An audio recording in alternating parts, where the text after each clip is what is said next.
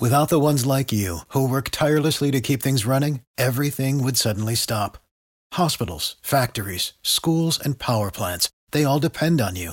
No matter the weather, emergency, or time of day, you're the ones who get it done. At Grainger, we're here for you with professional-grade industrial supplies.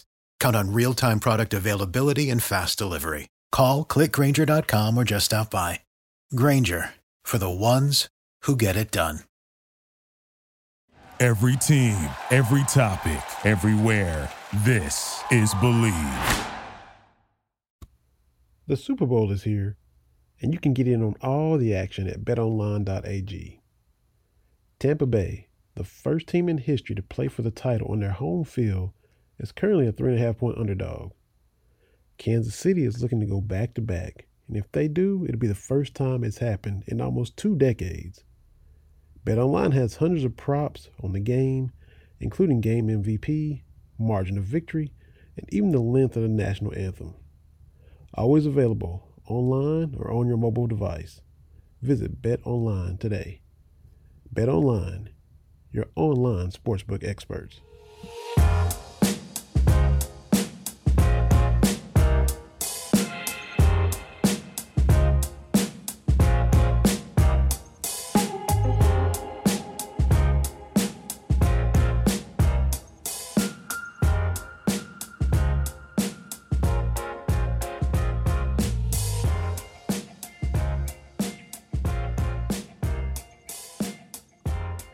Man, BVN, it's that time. It's time for another episode of Believe in Kentucky. I'm here with Double Zero, the 96 champ, the NBA vet TD, Tony Duck. What's up, TD? Man, I'm happy to be here. It's going to be a fun night. I'm excited about our guest tonight. So you went out, surprised me again, man. We got some special people here. You can introduce one of my favorite teammates I played with and got traded with. You know, just an unbelievable vet. But just taught me so much about the game, you know, from Baltimore. When I say rugged, tough, no one knew the game at the level he knew it at, you know, and just being an elite high school player and to go to Wake Forest and make it to the NBA. I mean, this dude right here has done, fabulous, marvelous things at the highest level. And what made it so special was that, you know, he was a leader on and off the court, you know, and I enjoyed and loved playing with the one and only Muggsy Bogues. Muggsy, what's up, man? Man, hey, I got excited, man. When I hit the video, I was like, damn, that's my dude. You know what I'm saying? So, hey, it doesn't get any better than that, you know. And not to leave you out, Sam. Hey, you part of what we're doing too, man. But you know, to see this dude right here, man. Hey, I love that dude. Yeah, Sam. You know, Sam. That's my counterpart right there. That's my feed off man doing our show. So okay. I'm happy to have him on. But yeah, I appreciate, you know, TD. It was an honor, man, to have you as a rookie, you know, as you came in, you know, coming in from Kentucky, you know, being a champion, you know, being able to fulfill your dreams on the collegiate level. No doubt. You know, not knowing what to expect on that next level. You don't know, man. No, right. Because that's a whole new world, you know, and I had to go through that process, you know, when I got drafted by the Bullets, and then with Moses Malone, the late me, rest in peace, and my guy, Manu Bowe, may he rest in peace. You know, those guys in the Darrell Walkers of the world, they kind of took me under my wing and taught me the ins and outs of the game. So I had to pass it forward. You know, when you came in, that's what I wanted to do, to make sure that you know, understood what that NBA game was all about and how to adjust. And we did get traded together. We did, man. And go to state. But you know, those were the times where, you know, that's the nature of the NBA. You know, that's the business side of it. But you know, I think the first time you get traded, you know, you take it personal. And I think, you know, when both of us, when we played, we couldn't wait to, you know what, we circled the Hornets on the schedule. I know you did and I did. Because I felt they did you wrong for all that you had given to that organization. And for me, I felt like they had given up on me. They really didn't give me a chance really to blossom into a player.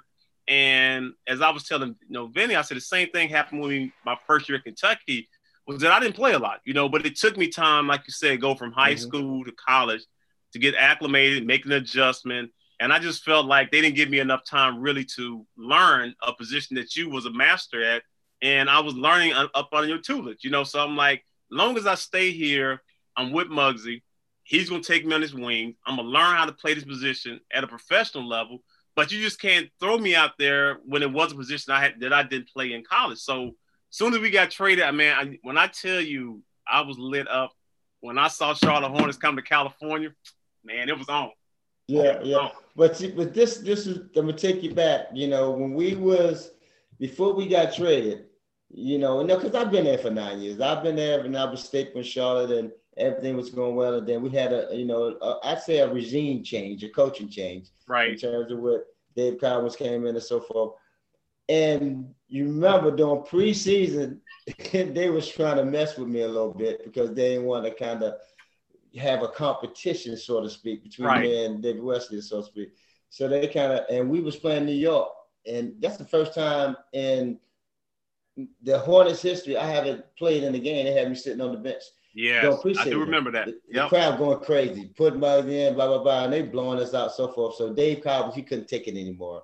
So that's when the line was being drawn. They figured they had to get me out of there. Yeah. And then when we got to Washington, when we got to Washington, and they said that we got traded, you know, I could have blocked the trade.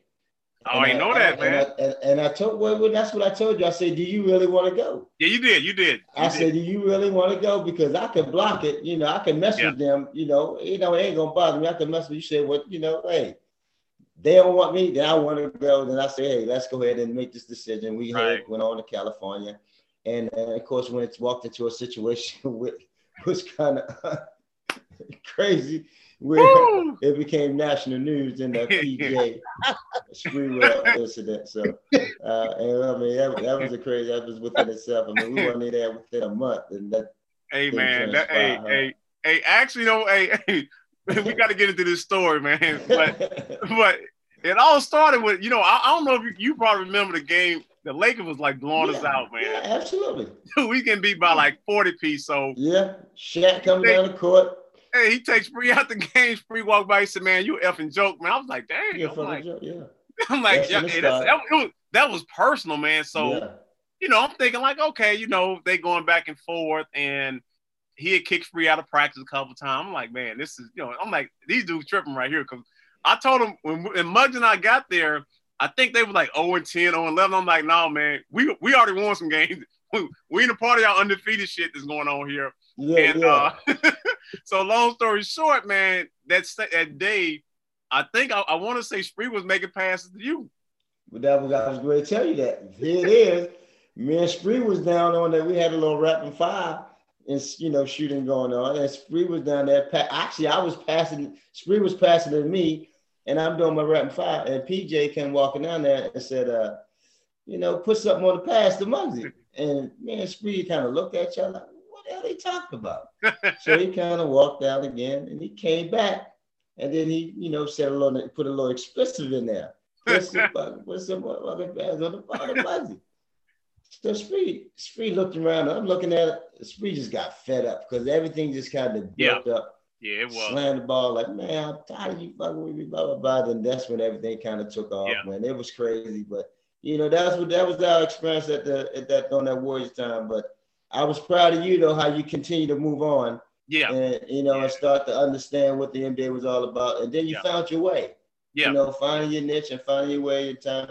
You know, you got out to Phoenix and, you know, it felt good out there. Right. You know, and opportunity to really, you know, showcase and let them all know what TD was all about. Right. Yeah, it was real, man. It was just, you know, like I said, once you get traded and just seeing how the business works. And I think that's where, you know, when you have good veterans like yourself, Matt Geiger, you know, Anthony Mason, God rest his soul, Vlade Divac, like I came in with some solid dudes, man. And for me, having been a college graduate, you know, it was kind of understanding, you know, the pace. Everything was fast. You know, you getting money, you traveling. I mean, you got so much attention now. So, I mean, it's heightened at a whole nother level. And, you know, how do you stay humble when everybody knows who you are and what you're doing? And I can only imagine if we played this era right now with social media, you know, it's like everywhere you go, people know where you at, what you're doing, and who you're doing, who you're doing it with. And for us, we really kind of kept our lives discreet because, when you're married, you have family, you have kids, is that you're trying to protect your kids more than anything. We're grown men. We know how to handle and conduct ourselves. But when you have a family, you're really thinking about how can I protect my kids and my legacy live on. So it was, I learned so much from that first year playing with you guys and us getting traded together. We always remained friends. And every time I saw you, I was like, man, I have so much respect for, just you making it out of Baltimore, man. You played on a prolific high school team with so many pros, but, just yourself, not looking. I tell people, I say, it's not about your height. It's about your heart. It's about your love. And it's about your desire. And once you learn how to play the game of basketball, and even as I have started my basketball academy, it's really about, I say, I don't care about height. I care about kids that can play basketball and have a basketball IQ. I say, I know a lot of 6'9", 6'10", 7-foot guys that can't play a lick of basketball. And we might have played with one or two of them that they made it because of their height. You know what I'm saying? It wasn't because they were skilled. It was just your ass was tall. You know what I'm saying? Yeah. But we brought something special. You brought something special to the game, man. And I commend you, and I know you probably hear it all the time, is that, just looking at a player like you and everything you accomplish, man, and just to be an ambassador for the Charlotte Hornets, I thought it was long overdue. I thought, I know people in organizations, they try to keep professional, but when someone like yourself come through an organization, you should always have a position until you decide to say, hey, I want to walk away from this game. Well, I appreciate that, and when I get an opportunity, when I, especially talking to kids or talk to anyone, one thing you want to let them understand that tall, small, basketball is a game for all. And yeah. If you have the ability to play, you have the understanding, how to keep climbing the ladders at your position, then you'll be in the opportunity, you'll be in a position where somebody's going to see that talent and somebody's going to, be able to, you're going to be able to display that on whatever level that may be, and these small guards today, the game is totally different for me. Right. I understood the knowledge I had and I obtained allowed me to climb the ladders that I was able to reach. It was not only just my skill set and my athleticism, but it was the knowledge that I had. Because being small, you got to understand how to be able to maneuver and how to change the mindsets of these coaches. Because during our it was all about big guards. Right. And we had to break down that barrier in terms of, being serious, taken seriously, and for me, I had to change the game on both ends of the floor, and make sure that they understood that. And that's what I make sure I let kids know, because once you get to that level and coming from where we came from, it started at an early age, me, the Reggie Lewis, may rest in peace, my buddy, Reggie Williams, the David Wingates, we were blessed and fortunate enough to grow up in the same area, from Baltimore, and fortunate enough to play on the same high school team to where we was able to assemble to where they got a documentary out called the Baltimore Boys. So, I mean, those were the, guys that push you. And when they push you, you guys have the same goals and the same aspirations, you easily stay on that same path.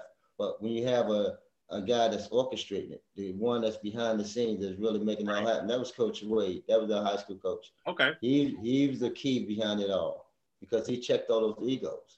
There was some big egos that he was dealing with. And, so you got to be able to check them, and dealing with these kids at that age, coming from the atmosphere we came from, many of us didn't have fathers in our house.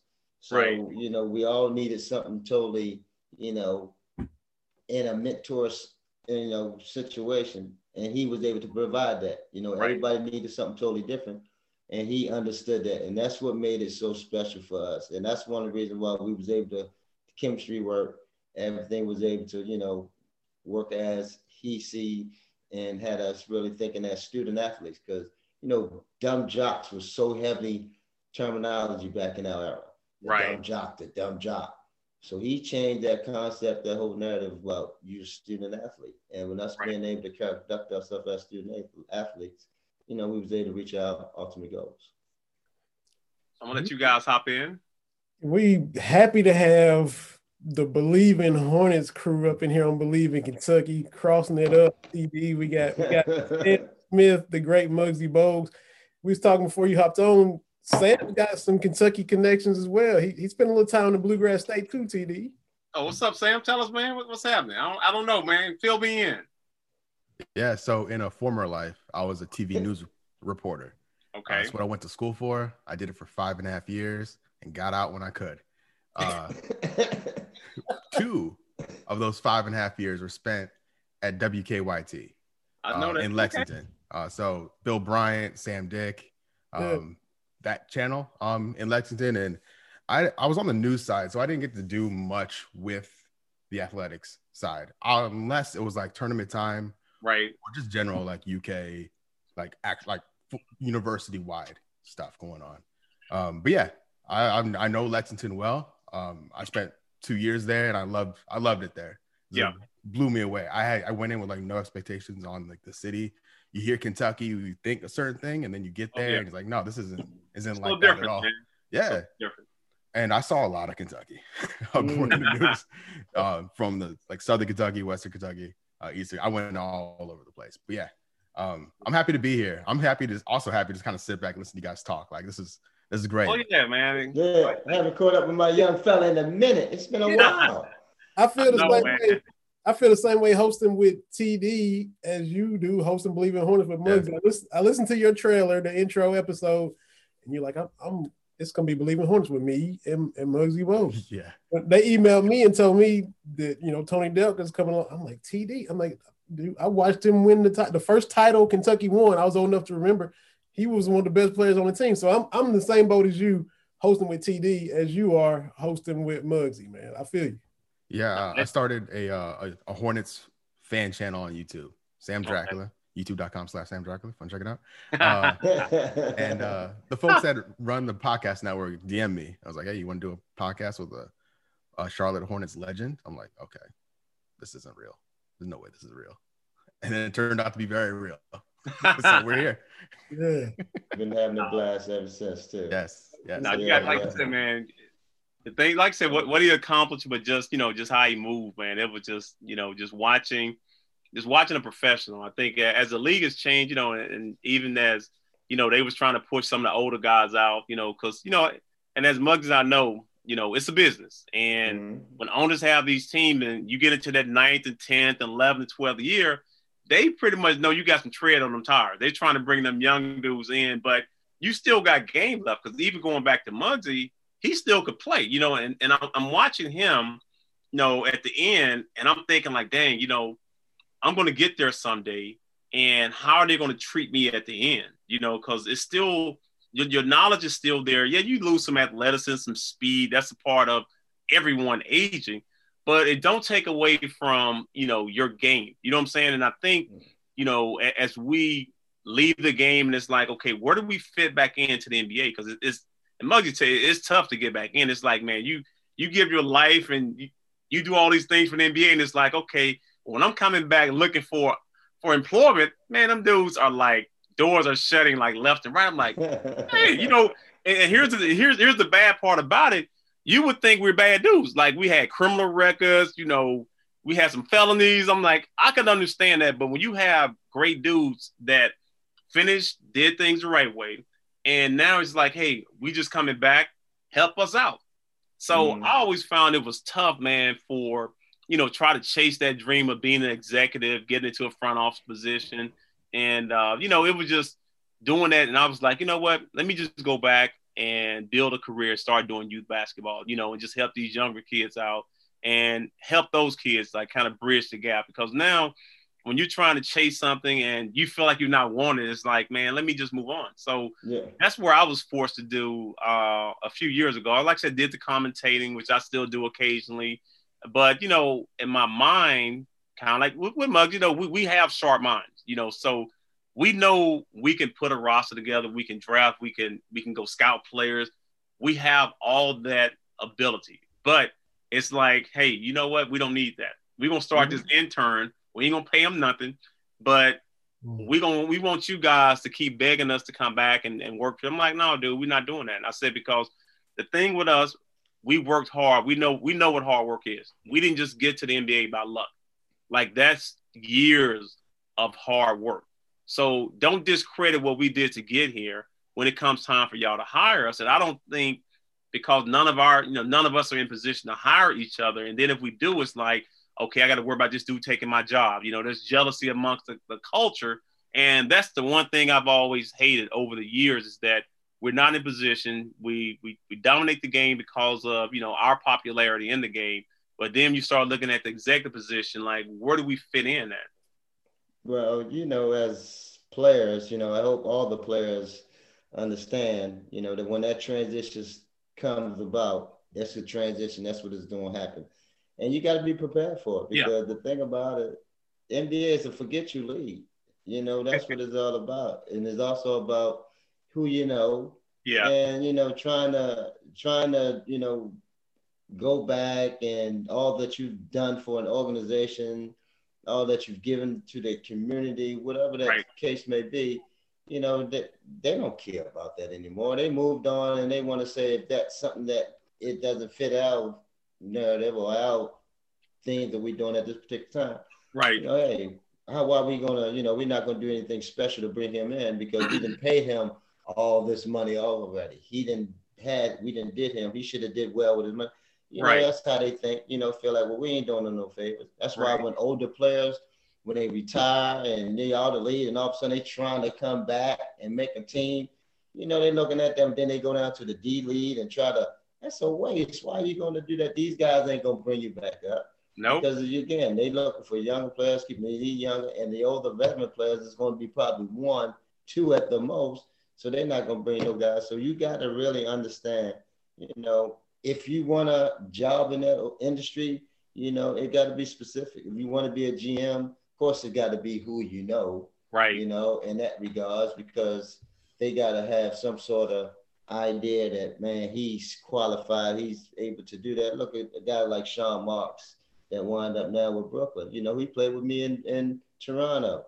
You sit back and like, guys like that. But I'm happy for Sean. Sean's smart, but he got an opportunity. And those things, presented for himself. And, just now you go back and look at talking about the coaching situation. Then how they say Steve Nash wound up getting the coach, not even being able to ever coach on the sidelines. But it's, it could be a privileged situation, going on.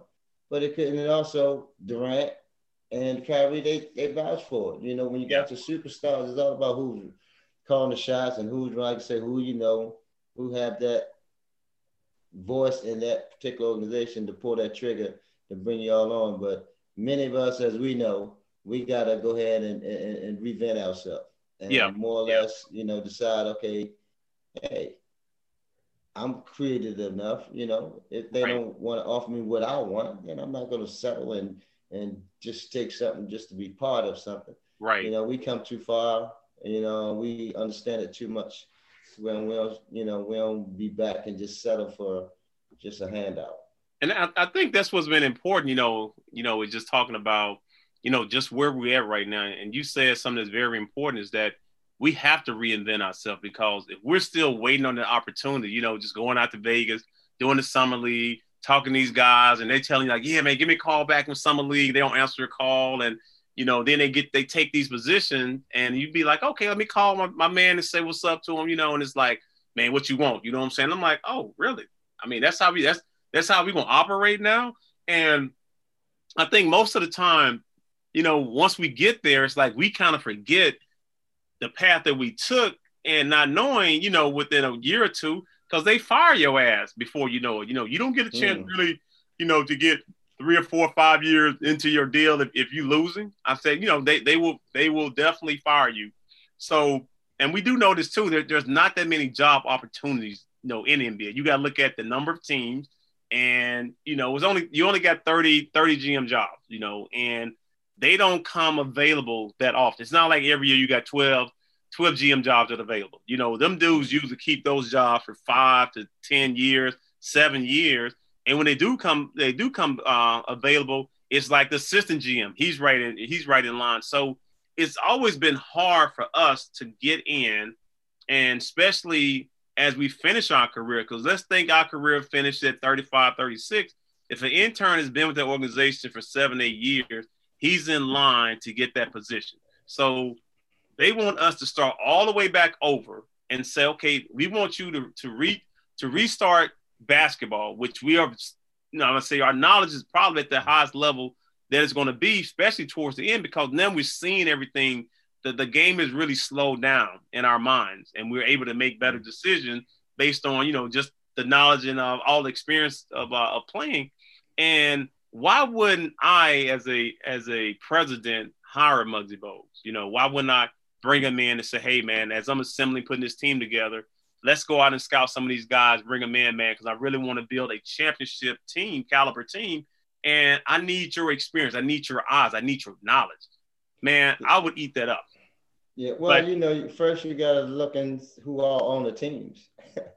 Yeah. Who all on the teams? We got one, that's a majority right now. Yeah. So, but again, the thing about it, it's about when those situations come about, it's all who's in line, and it could be, again, it's the player, but that player got to be able to have a relationship. It looked like, go back to where Abe Pollin, he had a relationship with Wes Unseld. So Wes Unseld was one of the very few. You look at Wayne Embry, and when Wayne Embry at Cleveland, he was one of the very few. So, but as those guys kind of move on and you look and see who else was there, then you look at once upon a time, Michael, he brought in a guy like Ron Higgins, Rod. Right. Rod had but then you look around, then only one, look at Toronto and Masai, so it's going to be one here, there. Right. Elgin Baylor for a long time. Elgin Baylor, back in there with the Clippers, you're right, but so those times it's like, now here we are in 2021 and we're still in the same situation, and not only that, but for the coaches. Look at what happened with the coaches. People that passed over. We're fortunate enough that where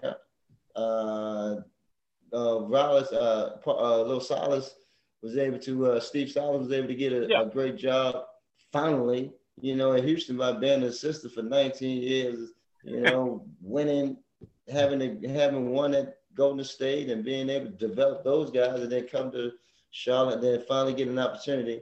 And then when you do get it, the guys want to leave. But that's just how it goes. And no fault of those guys who want to leave, but he acquired some guys that's really talented as well. But just to kind of finish up on the point is that it's about, that still situation where the systemic is no longer is continuing to be, in the system. Systemic racism is always going to take place, and until that be addressed, it's always going to be we're always going to be the odd ones out. Well, I think it's hard to address because, like you said, if you look at the 30 owners, when you have one that's only a minority, I mean, it's hard for them to hire someone that they didn't grow with it, that they know us, but we're not a part of their culture. You know what I'm saying? So that makes it hard when it's easy for me to hire one of my own. You know what I'm saying? I'm like, okay, he's one of my own. I see him, I talk to him.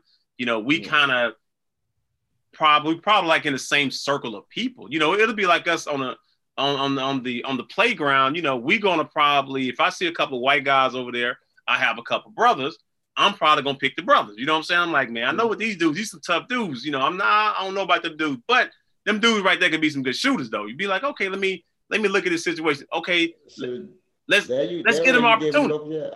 That's what I was it's opportunity, man. Like, and I think that's all we have been looking for. Yourself at some point in time, I've been looking for the same thing, and I was like, man, I just need opportunity. Because with that opportunity, I'll at least have a chance, and I'll say, you know what? At least I gave my all. I tried it, but when you never get that chance, man, it's always in the back of your mind, like, man, what if I knew the right person? They helped me out, put me in position. And could I have been successful? Because now you know what it takes to put a good team together, to have a championship quality team based on your knowledge and who you want to draft or who you want to trade for, who you want to sign as free agent. Like think about this. It would have been a joy and so much fun to start doing that. You know what I'm saying? But like every summer, man, here we go again. You know, I'm talking to all these basketball minds and like, hey, dude, we trying to put a championship caliber team here together. You know, but it's like, I'm like, dang, man. I mean, there's so many of us out there, and I'm like, I always want like, it's a whole bunch of us out there. But again, you know, for one, it have to be acknowledged, which I do love the NBA because that's one thing they're becoming a player league, and they're starting to make steps in that regards. And you know, you look at Mark Cuban, you know, Wendy Heinen, and you know who he bringing in terms of addressing certain social issues that's taking place, and but we need a lot more of them. And not only that, to where they hiring in all positions, you know, the GMs, the coaches, and it ain't just all athletes. It's just whoever's qualified for it. You know, whoever's have that qualification, they should be able to have that opportunity to be, you know, get that job. And I think they've done a good job, especially with, you know, hiring more women, you know, more got to make it inclusive. You know, because you know they are part of our game, and I've never been opposed to having, you know, a woman, you know, in the front office, you know, because they just as knowledgeable. You know, they go through some of the same struggles that we go through. You know what I'm saying? It's just that it's not exposed as much because, you know, our games are more popular, they make more money, but you know there are so many great women out there that make great decisions and know the game in and out. They're the backbones of all of the men. Really they are. To be honest with you, look at all the companies too. Exactly. Without them, like I said, just being organized. You know, like just keeping us organized, but just conducting business. I mean, I think that's the balance. You know, we need that. Yeah, just conducting business, knowing what it takes, and is staying focused. I think so many times, you know, as we talked about coming in with money and traveling, like you lose focus. It's easy to get distracted when you're trying to be the best you possibly be. So even as we look back at like the great late Kobe Bryant, you know, you played against MJ, I played against MJ. Certain players just have a different grind, a different focus. And not to say that we didn't work. We worked extremely as hard as those guys. You know, I'm not going to give anyone credit for, you know, outworking me. We love the game just as much as anyone else. Yeah, they had the talent they had, the size that they had. They took it to a whole level. When you get that size, you know, and you got mastered that type of skill set, you know, you become, you know, it's warranted. You know, you know, it's God given, and that's just what it's all about, man. And, you know, it's that's how the game is, and you know how it all transpires. You know, when we're going through it. But, you know, as players, or, you know, as you understand it, this league and you know, these owners have, you know, it truly has come a long way, in which I'm happy to see the growth of it, because you look at what took place this summer with the all the injustice that was going on with the Breonna Taylor, George Floyd. And they allow the players to, you know, to have their voices be heard. Yeah. And they was leaders in that regards with all the major organizations, you know, professional sports. The NBA became the leaders, you know, and the guys, you know, had it written all over their court, Black Lives Matter, equality, you know, justice all over, and they wore it on their sleeves, and that's what I loved about, and the league backed them. You know, which wasn't going on with a lot of professional leagues. You look what was going with NFL and so forth. So that's what I love the growth of where the NBA has come and where it's headed, you know, because this to see the future of us. And hopefully, again, with all that being said, a lot more will be done. You know, you mentioned about the women, because a lot of women are being hired. And when you look at Swin Cash being a general manager up in, you know, with Detroit, and then you got Allison Feaster in Boston. I mean, Swin is in Sacramento. I'm sorry. Then you got Allison Swin, and then Boston. You got Becky Hammond sitting over there in San Antonio, who be a head coach real soon here. It's gonna happen, man. It's gonna happen, you know. So you know, and that's what the NBA is doing, man. They really trying to be inclusive with everything. And we made history the other day with 2 female women reffing the games. Wow. You know? That was So big. that's yeah. So that's huge, right? And a lot of that, I think we have to give credit to, like I said, just Adam Silver for his vision, and not to say that David Stern didn't have the vision, because what David Stern did, he grew basketball. He made it a global game, so he took it to a whole nother level. And then I think Adam Silver, like I said, he just saw, the injustice, but also just putting himself in a position where, he understands that it's a players' league. And that's what I always enjoyed about, just being in the NBA. And, that was a little bit different from college, was that, the head coach is his program. And if you're not on board, either you're not playing or you're going to transfer. In the NBA, I always felt like, there was always a voice. Like you could always speak your mind, whether it was right or wrong, you had an opinion. And in some of these other sports, you don't really see that. It's kind of like, what, I might want to be outspoken, but, in football, chances are you get cut, you get waived, your money's gone. So it's a sport where they look at basketball and say, man, we wish we could have the voice that those guys have over there. It's not even about the money. I think it's about, being in a position where if something is wrong or you feel like you're mistreated, like I think you should have, some insight about it, be able to speak out about it, you know what I'm saying? And not be in jeopardy of losing your job. Yeah, but in just what you mentioned earlier, it's the time, and timing is everything. The timing with Commissioner David Stern, may rest his soul, what he was able to do for the league was remarkable. Because back when, even before you came, it was a violent league, very violent league, and a lot of drugs was really being heavily used, and cocaine and so forth, and Magic came in right around him and Larry Bird in 81, and they changed 79. They changed the whole dynamic of it. Then we got the TV package, and then here it is, and MJ came along. So a lot of things were starting to change, and then of course, by the time it was time to pass the torch, we was in the position because we went through all the collective bargaining situation where we got to where the players got more of a fair share. And that was on David Stern on his way out. Right. And so but Adam, he was a Tulich. He studied. He was assistant. He was David's assistant for so long. Mm-hmm. So he kind of soaked all that information up. And then again, with all the international players that we have in the league now, with we been in so many countries, the game has become so global. It's ridiculous. Having our first game over in Africa. On Africa soil, that was the first time history having that take place. And, that's and with the TV package. So the game eventually, now you got an African league that's happening over there. You got a Caribbean league about to take place this summer. That's how big the game has grown. And Adam Silver understand that, and he understands where the lead is good, where it is, and where it needs to be. And the players understand that, and that's why the partnership really works well together, and with the understanding, and that's why it starts with leadership, and that's why the guys was able to go out and have their voice heard, because it all starts with leadership. When you got leadership, at the top that leads in that manner, everybody falls in line, and they're able to go out and, lend their voice, and that's where one voice become one as it becomes separately. And that's what the NBA was able to do. And that's what Adam Silver, under his umbrella, allowed the guys to do. Right. It's 2021. People can acquire self-driving cars, eat burgers made out of plants, even fly to space in rocket ships if they have the money for it. So if you could do all this futuristic stuff today, the very least your phone could do is download entertainment in a flash.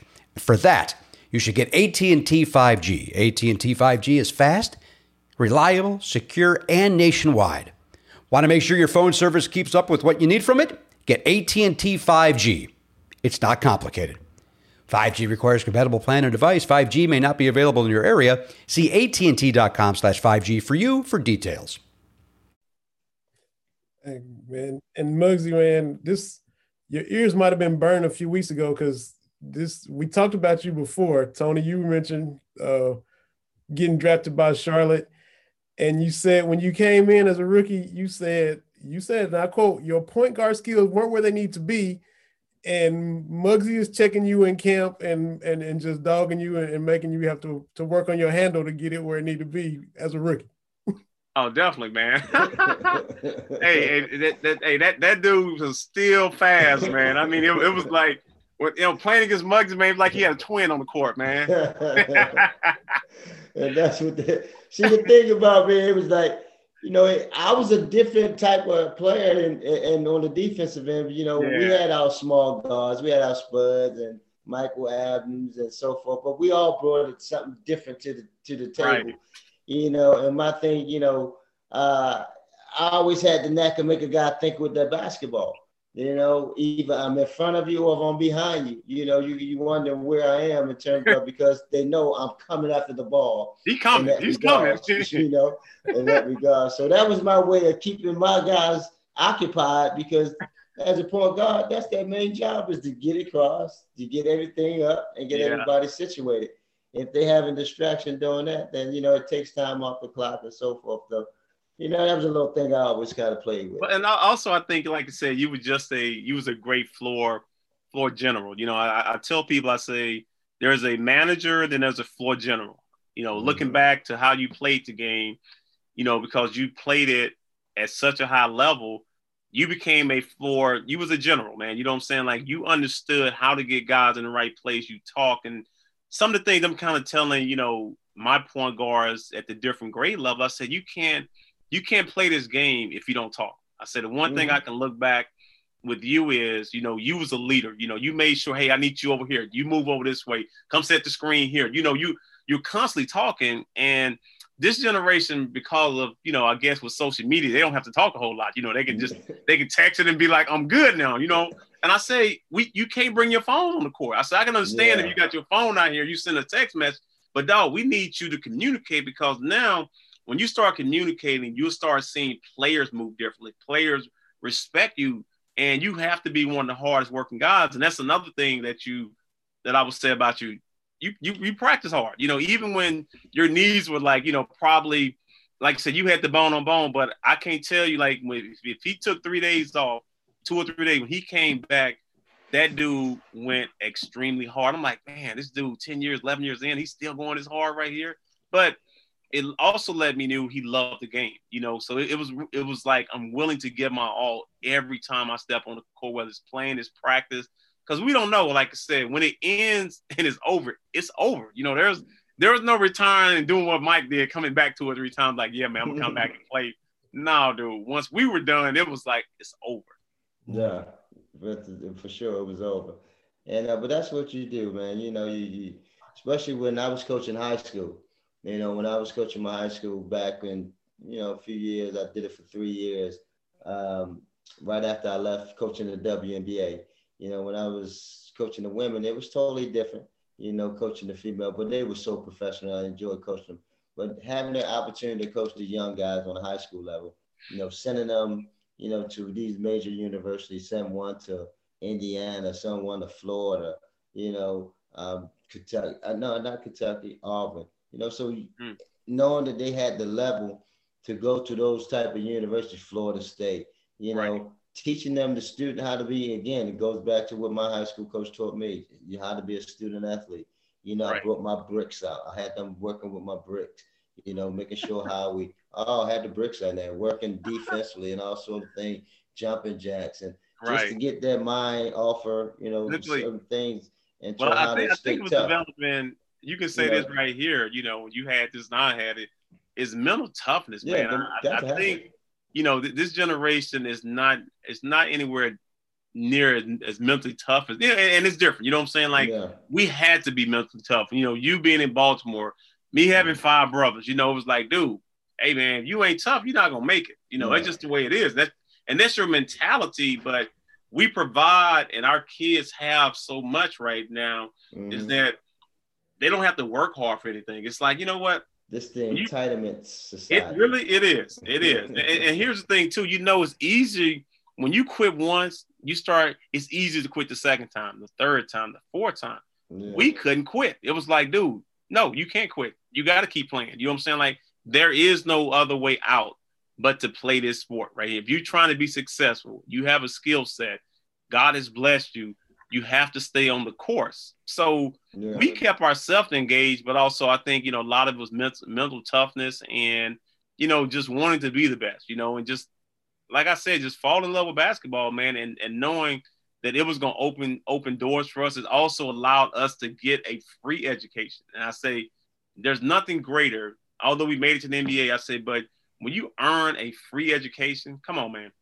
Yeah, that's the ultimate goal for sure. Yes. But we can sit here and talk about us all day long. I know what's going to talk about y'all Kentucky boys, which I know y'all want to get in and talk about the Kentucky connection in terms of what the Hornets been able to acquire over these years, starting with Rex Chapman back in 1988, and then led off to TD, following right behind him. And we had I'm let you guys start off. Go ahead, Sam. What you guys want to talk about that? I was looking it up. I messaged Sam when I started to believe in Hornets. I was like, man, because like I told y'all before Tony hopped on, a lot of Kentucky fans are jumping on the Knicks because, Julius Randle's up there, Kevin Knox is up there, Kenny Payne just left Kentucky to take an assistant coach position up there. A lot of Kentucky fans are big on the Knicks right now. And I'm like, but that's only two guys, three guys. Quickly, Knox, Kenny Payne, Nerlens. A lot of those guys just happened this year. So that's the thing. But through the years, the Kentucky-Charlotte connection, like I was saying, Mike Pratt coached Charlotte University back in the 70s. Rex Chapman was drafted by the Hornets. TD, you were there in 96.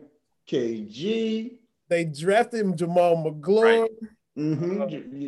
Wow. Malik Monk. Shai Gilgeous-Alexander was drafted by the Hornets. Mm-hmm. PJ Washington. PJ Washington. Yeah.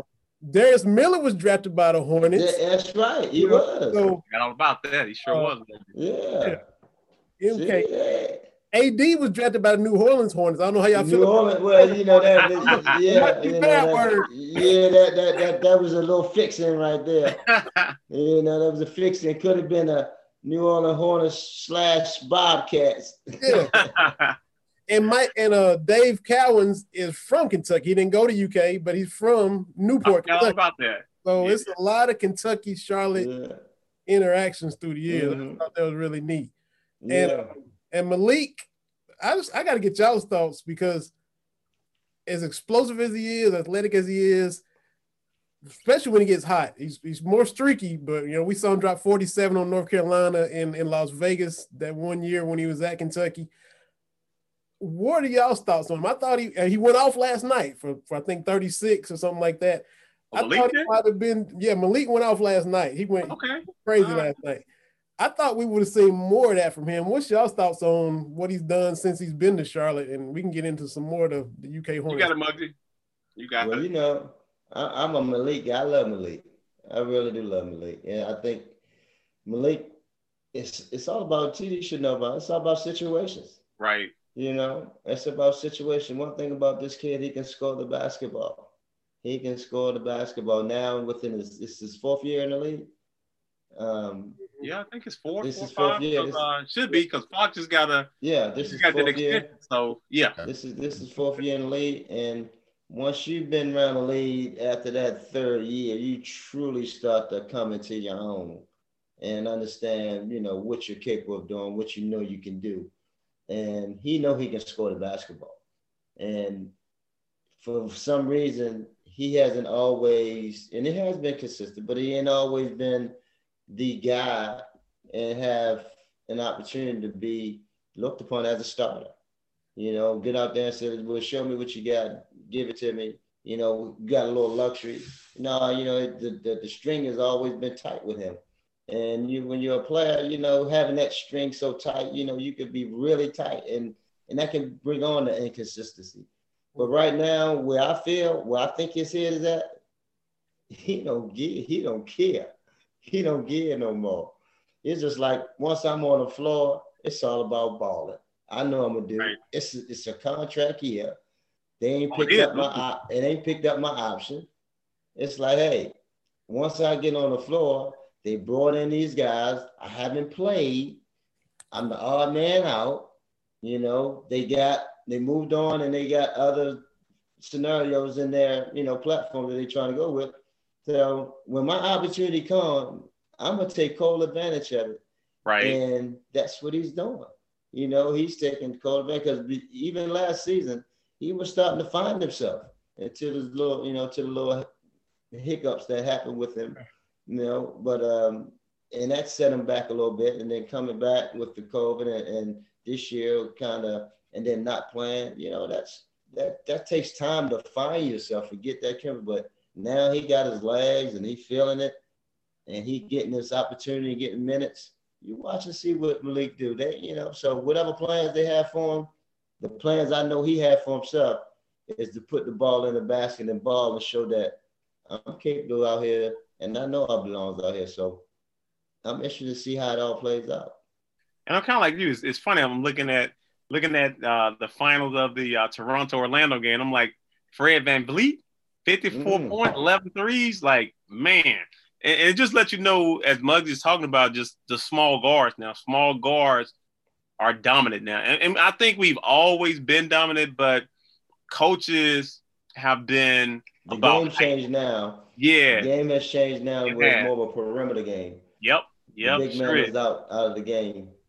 Because we had, because if you think back to when we played, it was more about trying to throw the ball into the power forward or to the center. But here's my I like, so PJ Washington, of course, could have came out as a freshman, but went back to college, and we saw him mature and get better. I love he did that. And would you recommend that to guys that don't have a great first year? And there's pressure from your family, your peers. Do you think it's a good idea, and it just based on where you're being drafted at, if you feel like you're not having a great season, it's okay to go back, and try to do this again. Because like I said, you haven't got drafted yet. So you can only get better. That's how I look at it. Well, absolutely. Well, for one, it depends on where you are in the draft. Right. If you 1, 2, 3, 4, 5, come on out. Shit, come on out. 1, 2, 3, 4. If it's a guarantee that you 1, 2, 3, 4, 5, all the way up to top 10, and because where the money is now, it's totally different than where it was when we came out. Right. I was a 12th player chosen, back in '87, and I signed for 4 years, 4 years for $1 million. Oh gosh. You got the 12th player now, he's starting off at $4 million. Right. So, it's a whole new different ball game in today's game. So it all depends on, especially the situation. But, if you're in a situation like PJ was, because PJ, he wound up going 12 and he wasn't, sure enough when he first made that decision, he was going to be in that top tier. So he decided to go back to school, and work on a few things. And look what he did, worked on the shot. He worked on that shot to now he was able to feel comfortable enough to where when he came, even last year, he was able to get a little comfortable with shooting the basketball, being able to feel a little bit around the basket. And that's what you need for him. You need him to continue to grow because you see the growth in him. The game has, again, it's a small ball type of game, and he fits in right now in that scenario. And he's getting comfortable and confident enough, and he's averaging about 17 points right now. And so that's a big jump from 12 to 17 as a rookie. So that's a sign in the right direction. And also, I think for Fox too, when you see two of your former players from college get max deals, you know what I'm saying? So it's at the end of the day, you like, man, not to say where my money's at, but them dudes' game never fell off because what they did was they stayed focused. You know what I'm saying? And what I said earlier, some players get distracted, some players stay focused. And your distracted sometimes can take you out the league before you know it. He was lucky that, they didn't give up on him. Because sometimes it's like, hey, you know what? We can always get a 6'3", 6'4" guard to come in and be a specialist. So either, you got to have the right vet or just the right person to have conversations. Say, hey, listen, man, this thing could end really fast. You could be in, you could be out. And before you know it, you're out the league because you're not like 6'10", 6'11", they'll give you a couple more shots at it. You know, man, he's so talented. He's young. He's a prospect. You know, he has potential. But when you're a guard, dude, you have to be focused. So what he's seeing is that Bam and Fox, them dudes, they got their money, man. You know what I'm saying? Like they went got a lot of money because they stayed focused, and his opportunity was there just like their opportunity was. But sometimes when you lose, you get distracted, man. It's like, hey, your game. You look at your game and be like, man, is it my game? It's like, no, dude, it's what you're doing off the court. And that has something to do with it. And again, you know, it also depends on, like I said, the situation. It all depends what type of vets you have around you. Right. You know, and all that kind of plays into one's development, one's growth. And unfortunately for Malik, he didn't have that. I didn't think he had that guy steady. You need that steady guy that's in your ear, that's telling you and saying that and keeping you grounded and not allowing you to go off and wander off and start to explore, because we all know this NBA is a fantasy lifestyle now. It's a fantasy world. And, you know, you can get caught up in it very quickly. And, you know, for these kids, now that the level where this money is at, you know, it's no cure anymore. Like, hey, well, shit, I'm set.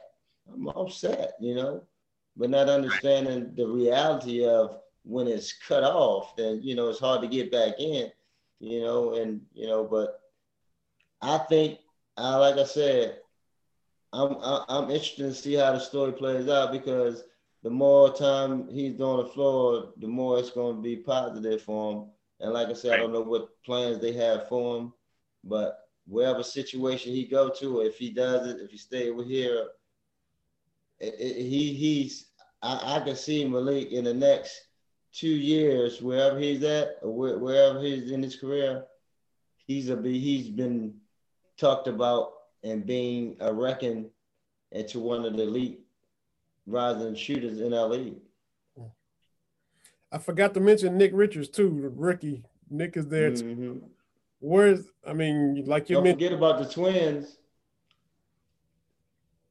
I'm talking about the Harrison? Yeah. Oh, yeah, one of them was. Yeah, he was, wasn't he? Was it Andrew or? Mm-hmm. Yeah. That's right. Yeah, I forgot to put that. So where's Nick playing? I know y'all talking about Zeller was hurt and out, and I know he's a rookie. Tony talks about the big guys get a little more leeway because of their potential. Where's Nick at in the scenario for as far as the Hornets are concerned, fellas? He's watching just like we are right now. Don't say that, man. Come on, Sam. Give him a chance, man. Opportunity. We've been talking about opportunity, Sam. Tell that to Brago. You talking about the big fella? Yeah. So the Hornets walked away with two big men in the second round. Yeah. Nick Richards and Vernon Carey. Richards is with the team. Vernon is in the G League bubble. So that's a positive for Nick Richards. But we haven't seen anything from him yet. Some little appearances in the preseason. I'm hopeful, but it just hasn't been rolled out yet. Yeah. So, I mean, you know, the skill set is where more or less, you know, possibly a shot blocker, you know, rebounder and that sort of thing. And they need that for sure. But I don't know what he's been showing in practice and so forth. And during the preseason, you know, wasn't much. You know, and again, you know, when you're thrown out there for a few minutes, it's hard to really get going and showcase what you're capable of doing. So who knows? You may get the call with the situation now, and then, like I said, when you get that call, you got to be ready. That's it. I gotta ask Muggsy because I honestly don't know, and I'm curious. I couldn't have this chance to talk to you and not ask you. You going down to Wake Forest, you know, down there in Winston-Salem, being from Baltimore, what was the recruiting process like? What was John Thompson and Lefty Driesell doing to let you get out of the state of Maryland? That's my question. No, well, actually, Lefty Maryland they wanted us, but we wasn't going to Maryland. Coach wasn't going to let us go to Maryland because of a situation that happened with Len Bias. Not with Len Bias, with our guy Ernie Graham. Oh, really? A former player of ours. Coach felt like he they did Ernie wrong, so none of us wasn't going to Maryland. Okay. But, in Georgetown, I could have went to Georgetown. He coached because David Wingate was already there. He was a 1 year hit of me and Reg. And then when Reg decided to go to Georgetown, Coach Thomas wanted me to come, but he had Michael Jackson at the time, and Michael Jackson was only a sophomore, and he promised Michael, and he told me, and I was in a situation where I didn't want to have to go and try to beat nobody out for 3 years and all that mess. And plus it was in DC, but I looked at more or less the situation. Wake Forest was a challenge for me academically, as well as it was an opportunity to play in one of the toughest conferences, which was the ACC. Mm-hmm. And my mom, in the weekend, my mom couldn't afford to be going to and traveling to games, so she can just turn on the tube every Saturday morning and watch our baby play. Yeah. So the situation for Winston, of course, it was a culture shock, coming from the city of Baltimore, and then all of a sudden down here with, a bunch of white folks. But it was an opportunity for me to grow, how to interact with other folks. And it was a challenge, but again, knowing how I am, I was able to adjust. And, you take the street smarts and you intertwine that with your intellect. You're able to do, you can get along with anybody, you can make that work. And the situation that I wanted for myself, that's what I needed. I need that challenge, that balance, and Wake Forest, the situation for me, I knew I was going to play. Playing with some good players, Delaney Rudd, who fortunate enough to make the NBA, Danny Young, as well as Kenny Green. Situation was great for me, and man, it, like I say, it was the best decision I made as a young man. Okay. Yeah, I definitely had to ask. And I got to ask you too, this NFL question, being from Baltimore, but you're a pillar in the city of Charlotte. Yeah. Are you a Panthers fan? Are you a Ravens fan? Are you still mad Colts left town? Where you at? Oh, yeah. You said it both. I'm a Panther and a Raven fan. I'm both. All right. Yeah. Hey, I'm both. You better believe it. I'm both. When they ain't playing each other, I'm rooting for them all. Yeah. And when they playing each other, I'm rooting for them both. Whoever win. That's just how it goes. That's where my loyalty lies. Now that we talk about NFL, who are you picking to win the Super Bowl? You know me, I'm going for that man that's been there 9 times, about to make his 10th entry. And the reason I say that is that I know everybody got Kansas City. Yeah. And rightfully so, because that young fella is doing some amazing things along with Tyreek Hill and Kelsey and them boys over there. But it's something about Tom Brady. He finds a way. Yeah. He finds a way. When you got guys like that, they only come around in a lifetime, And if he got an opportunity, it's going to happen for him. And with the defense now playing lights out football, and with Kansas City missing their 2 outside linemen, could be a problem. That could be a little, challenging for Pat Mahomes to have to get out of that pocket very quickly. But, they got Kansas City giving Tampa Bay 3. That's not enough. I got Tampa Bay, man. I think I got Tampa Bay. So you got Tampa. Sam, who do you have? Oh, man, I'm from St. Louis, and I stopped watching the NFL when they took my Rams away. I'm not the person that. Rightfully so. Okay. That's okay. I'll back the other team from Missouri. I'll back the got team. Matt for Stafford. Yeah. Exactly. Vinny? I think I'm gonna go Kansas City, and I'm gonna say they're gonna win 31-20 again this year, just like they did last year. Oh, 31-20. The first team to go back to back by the same score as they won the previous year with. I'm saying I might have to write that down. I might have to put that down. But quickly, I'm gonna go back to basketball quickly. So who do you think will be the face of the NBA once LeBron finishes, he retires? Who will be the next face that we can say is going to carry the torch for the next 10 years? Who do you see that guy being? Well, I guess folks want to say Giannis. I guess they want to say Giannis by him winning MVPs multiple times, and they wish he probably would have won a championship Right. You know, and so forth. But, you know, you would say that, but I mean, it's whoever's going to emerge, man. I mean, is Kawhi Leonard? Is he going to step out? You know, at one point, he almost was that guy after he won a championship in Toronto, you know, going to the Clippers. And, you know, now that kind of died off because of what happened in the bubble last season. So, right. you know, who's going to emerge? Who's going to emerge? You know, is it going to be Luka? Is it going to be Luka? Is he going to be the guy?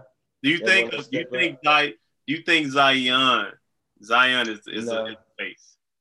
I don't think Zion he don't has that instinct to be that guy like a LeBron was. You know, I thought if Ben Simmons was able to hit a jump shot and develop any type of jump shot, he would have been that guy. He would have been a good ambassador. If he would have been able to hit and start to grow and get confidence like LeBron did, grow and get confidence in his shot, and now where he is, he could have been that guy. But, you know, who knows where the league may be. I don't know, man. I think it's – B could change a lot of things too now. But then again, you got Kevin Durant too. That's right down there. Yeah, but most of our guys – but just think about the guys you're naming. Like they're older guys. Like now, they need that first, second-year guy like that. Yeah. You know, I don't know if it's going to be somebody – I don't know if it's going to be a future player. I don't know. Yeah, I mean, who knows? It could be someone that married. It could be a Ja Morant, you know, young fella that's doing his thing and really electrifying. It could be a little kid that's a little mellow ball that's starting to emerge and maybe one day elevate his game to that status. You know, Trae Young. I mean, who knows? But he won't be that guy. Trae Young won't be that guy to be the face of the league.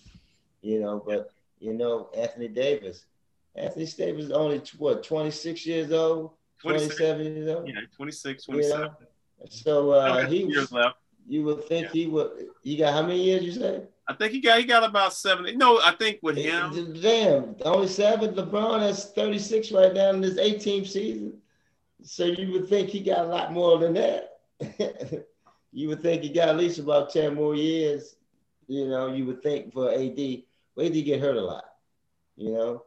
He get hurt a lot, and that kind of negates him possibly being that guy.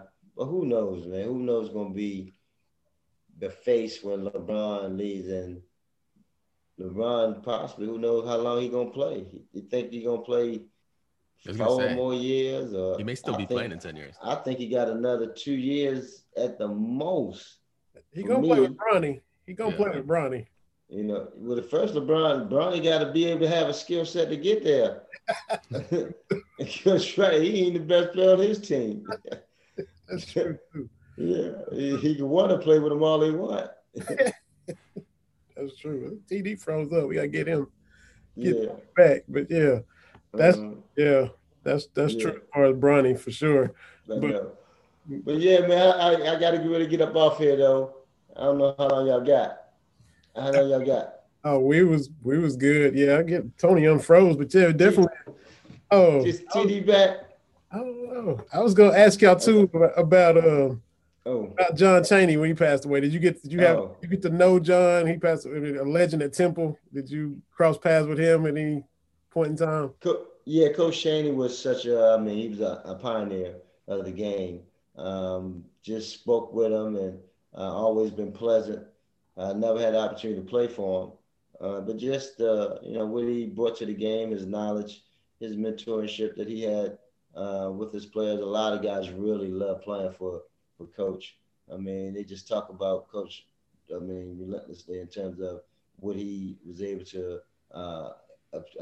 obtain to give pass on to them on the court as well as off the court.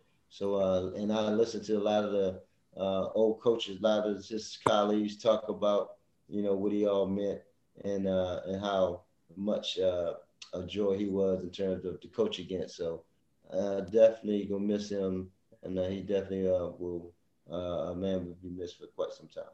Yeah, we was talking about Coach Chaney, TD. Just saying. Just a remarkable guy, man.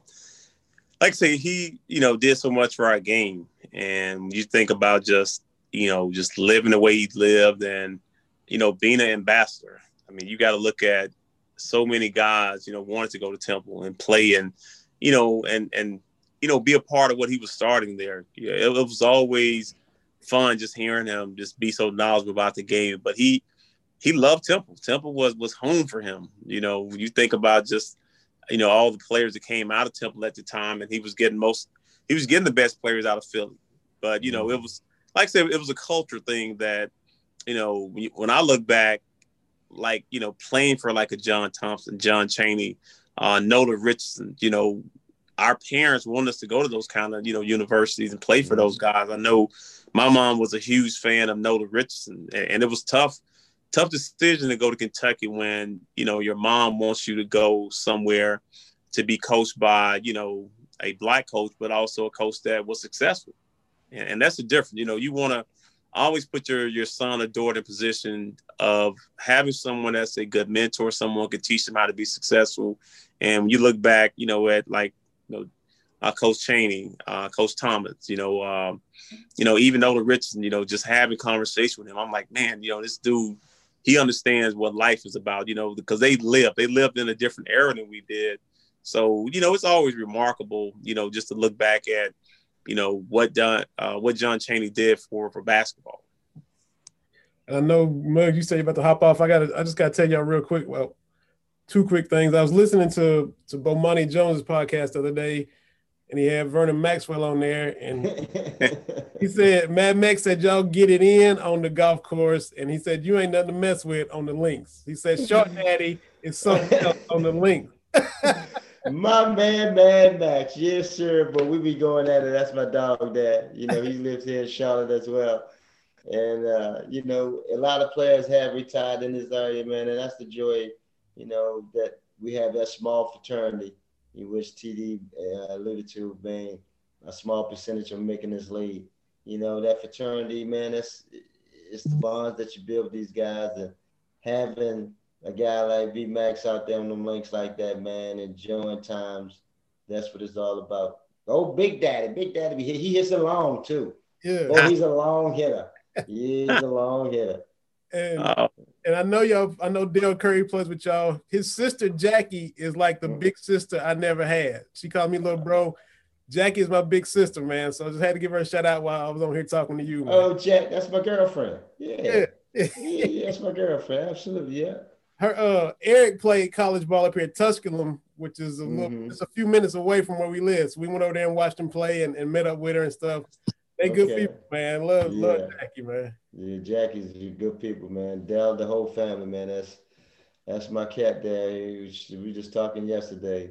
He's still here. We've been here for a minute. Long. Yeah, right. We've been here since '88. Wow, God. Yeah. Mm-hmm. And TD, we gotta tell him about La Terrain before we get off of here, because TD got his own watch. He pretty much part owner of a watch company. They got a national championship edition for Kentucky winning '96. La Terrain got a special watch. TD's been in, and they sponsor. What you got, TD? Hey man, you know what? Like I said, when you said reinvent yourself, man, Dave came to me with the idea of like having a watch and being a part of a brand. Actually, it's out of Charlotte, North Carolina, which is when he called me, I was like, I don't know a lot about watches, but hey, if there's a chance we make a little money, I'll do what I can on the social media side. But just getting to know them as partners and seeing that they're getting ready to, like I said, have a 25th anniversary watch for us to win our championship in '96. Just kind of giving us some ideas, what I thought would be a cool watch, a cool look. And we should have that watch available. There's only going to be 96 of them made. And I think they're coming out right around March Madness. So we're trying to market them then and, get them in the hands of some jewelers and some people in Kentucky, because how much they love Kentucky basketball. Oh, boy, hey, king of the bluegrass. I remember that. We came up there and went through that too. Yes. As a high school year, we came up there. We just ran through that tournament. But that's what it's all about. Hey, 60-0 is 60-0, man. Can't nobody. Yeah. Hey, it is. Yeah, it speaks for itself, Mug. Yeah. Man, I appreciate you, man. Yeah. We'll tell everybody, believe in Hornets just like us. We're available wherever everybody's podcasts are, where you can get them. When y'all recording and what y'all got coming up next. Stan, go ahead, Stan. Yeah. So new episodes every Wednesday. 5 a.m. they hit all the feeds. So please subscribe, believe in Hornets and all that. And we're covering the Hornets, the ins and outs. It's been an up and down season thus far. No one knows what's going to happen next. We can go on a winning streak, we can go on a losing streak. That's part of the fun. So you want to check any of that out and hear from the great Muggsy Bogues about it. Like, who better to hear about Charlotte Hornets basketball than Muggsy Bogues? You kidding me? So that's the podcast, and we're here every Wednesday. Tune in. Yeah, we chit-chatting it up, talking about the game within the game. Yeah. All right, cool. All right, let's make it happen, man. We'll try to hop back on and do this again, fellas. All right, my man. Good seeing you. Okay, man. Deuces. See y'all later. Peace. All right, guys. Pleasure, man. Appreciate y'all having me. All right. Another Believe in Kentucky. Y'all check us out where you get your podcasts. Believe.com. For TD, Muggsy, and Sam Smith, this is Vinny Hardy. We'll see y'all next time.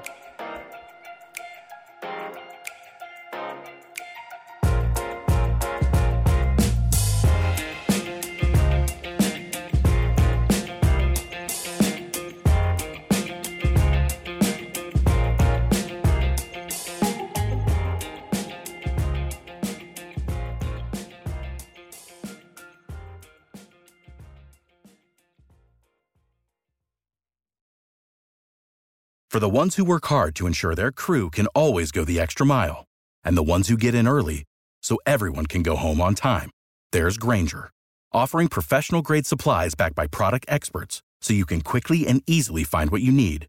Plus, you can count on access to a committed team ready to go the extra mile for you. Call, click Grainger.com, or just stop by. Grainger, for the ones who get it done.